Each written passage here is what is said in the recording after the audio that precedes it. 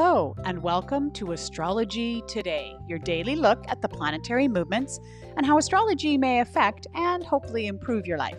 Hi there, I'm Norma Lachance. I'm your host. I'm a life coach, a mathematician, and an inspired astrologer. And you've joined me for a look at the daily transit for Friday, August 21st, 2020.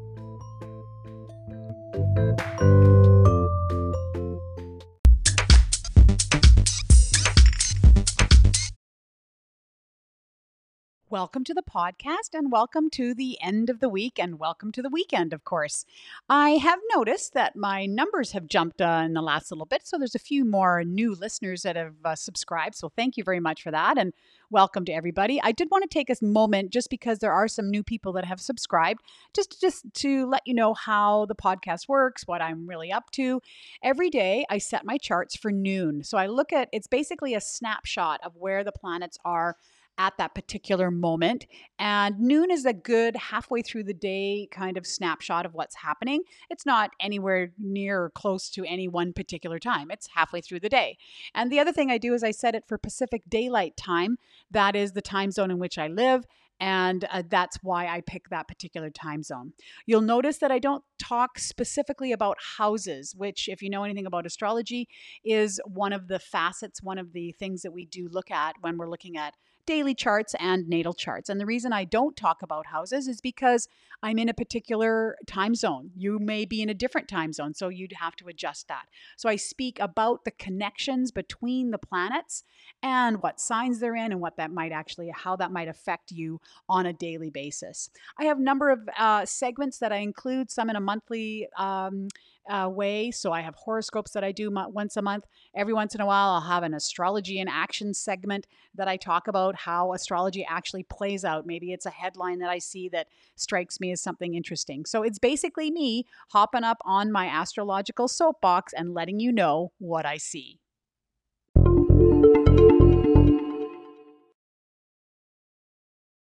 Okay, well, the first theme I want to talk about today is that the moon has moved on into Libra. Yes, you Librans out there might be feeling a little bit more emotional over the next couple of days. That moon, it will spend 2 to 3 days in every single sign every month. So we all get a chance to be on the emotional front burner, as it were.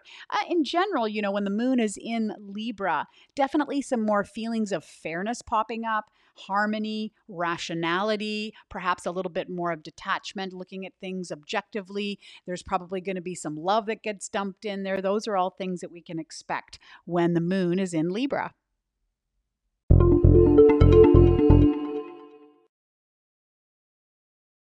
The next theme I wanted to talk about is a cardinal T-square that we find on the daily transit today. Now, it's just for today because it involves the moon. Once the moon moves on, it won't be there anymore. So let's remind ourselves, or let's find out what a cardinal T-square is. So cardinal means that all three of the planets involved are in cardinal signs. This is really about leadership. And, there's going to be, because it's a hard aspect pattern, there's going to be a requirement here to find some resolution. It's going to make you, get off the couch and deal with it. So a T-square is a right triangle. So it involves an opposition that goes directly across the transit, right across a circle. You can think of it like a diameter. And at the ends of it, we have the moon and we have Chiron. Moon in Libra, as I mentioned before, Chiron in Aries, both of those cardinal signs. And then the right angle part is called the focal planet in a T-square, and it is at Venus, which is currently in Cancer. Now, this need for resolution really is, the driver here is the opposition that is causing this tension. So we have this tension between the moon, which rules our emotions and behaviors, and Chiron, which is the planet that rules old wounds, mentorship, healing, and learning. And so here we have this resolution that we want to find here. What we can find generally with the moon and Chiron in opposition is emotional triggering. Perhaps it bubbles up some old wounds for you. Perhaps you see something on social media, something on TV, or, messages, something comes to you that really triggers you emotionally. And to find the resolution, to really, get relief from this tension, we look to the focal planet, which is Venus, which is really nice. I got to say, people, this is, a place for you to really dump in some love and some compassion around this triggering to help yourself move through it. It may also have to do with maybe it's a place for you to depend on your value system. Venus can really represent our values and what is important to us. Now, I have some specific birthdays for you. The Venus is currently at 13 degrees Cancer, and so that's going to affect people with birthdays July 4th, 5th, and 6th. The moon is currently at 6 degrees Libra, and so that's going to be birthdays September 28, 29, and 30. And Chiron is at 8 degrees of Aries, which is birthdays March 28, 29, 30. So if any of those birthdays are yours, then you're probably going to feel this T square in a much stronger way than the rest of us.